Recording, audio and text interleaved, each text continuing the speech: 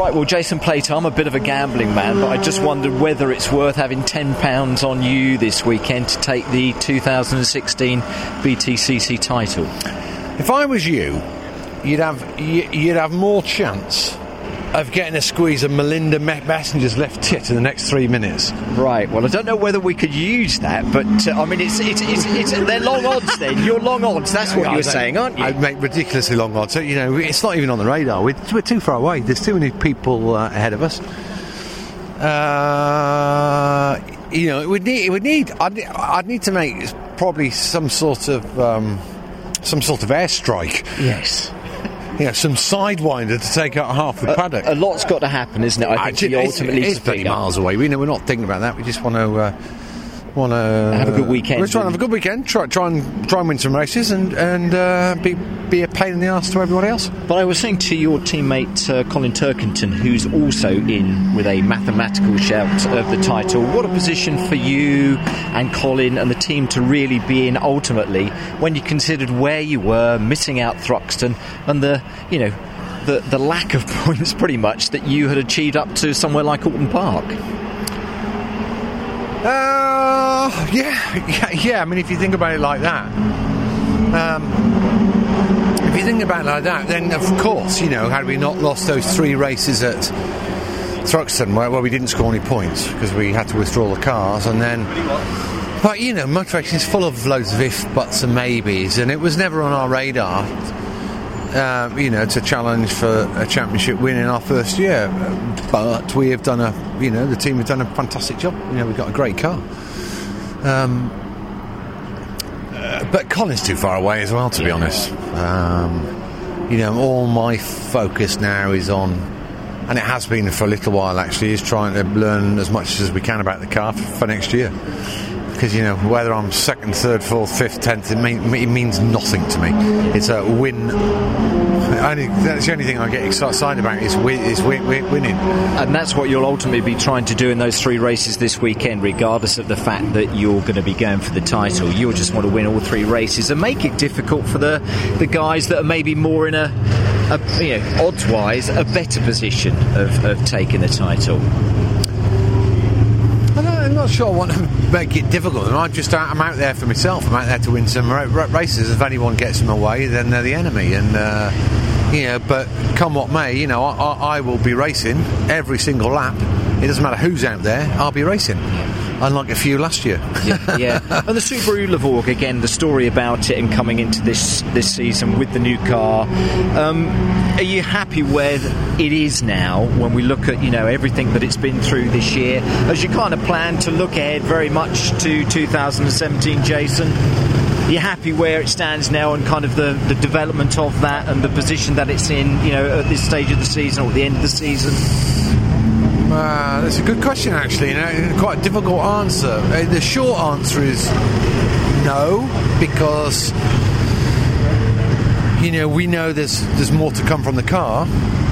But yes, and on the flip side, yes, I am happy because we've achieved all we could achieve really with the car. Because we've done no pre-season testing. You know, we've done no kind of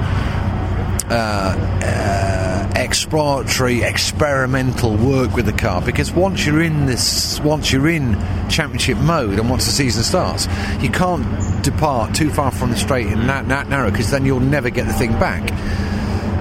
So of course, you know, we've not done any, like I say, experimental work, and we know there's some areas where we want to take the car, but that's going to need 3, 4, 5 days worth of, you know, off season away from prying eyes, you know, working on the car, and we're convinced there's a load more in it. So I'm happy where it is now, but I know there's a lot more to come. Okay, and during the closed season, whatever you want to call it, between now and kicking things off again next year, what does Jason Plato get up to? What do the winter months for you, Jason, have in store? Well, with any luck, we'll have quite a substantial test programme with the car. You know, we'll have some, I would think, at least a week or maybe longer pre-Christmas. Away in, you know, Spain, somewhere testing. We'll also have some wind tunnel work to do. We'll have some 7-poster rig work to do on the car. So there'll be a lot going on behind the scenes, and then once we get into New Year, then we'll go away again. We just need to put miles on it and throw some of the ideas we've got at the car, and in a time when we're not constrained by the thrust of competition. There's still a lot to learn from this car, because the architecture of the engine is so very different to anything I've ever worked on before, and likewise, my engineers. Okay, it's rear-wheel drive, but just the way that the car works with like I said, the architecture of the Subaru Boxster engine, that requires a slightly different thought process, and there's going to be some setups and some ideas we come up with which probably wouldn't work on anything else, but might work on this. So I'm looking forward to getting stuck in to try and unlock in some more performance. We've the basics are right, but we just need to keep working away and trying to improve the balance. We need to be a little bit harder on our tyres. We've got great tyre wear, and the way we use our tyres in the race is great, but in qualifying we need to be able to extract more from them.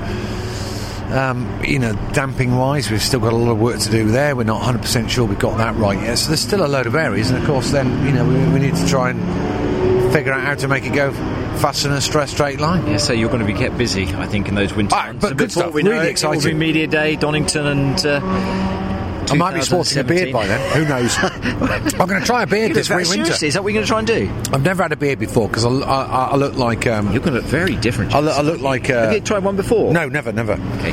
I've attempted it, but then I get 2 weeks in and I just look like... I look like a wino. Is this a really big beard or a kind of stubble like mine? I'd like to pull yours off, but there's absolutely no way on earth that I could do. I think I'm quite fun. I just want to try it. I want to try it. One, okay. Yeah. Well, it's not a big bushy one. I look. You want to do? I look a cock at the best of times, let alone with a great big mush. You want to do one of those time frame things where we can see it? Oh, that's an idea. We'll just take a photo every week and we can see how it develops. I'm going to grow a beard, and I'm also going to try upgrading myself from gin to brandy, because I hear that's a great thing. Is that what you're going to do? Yeah. Well, I know you're going to be kept busy. Jason, a great season. All the best this weekend at Brands. Thank you so much.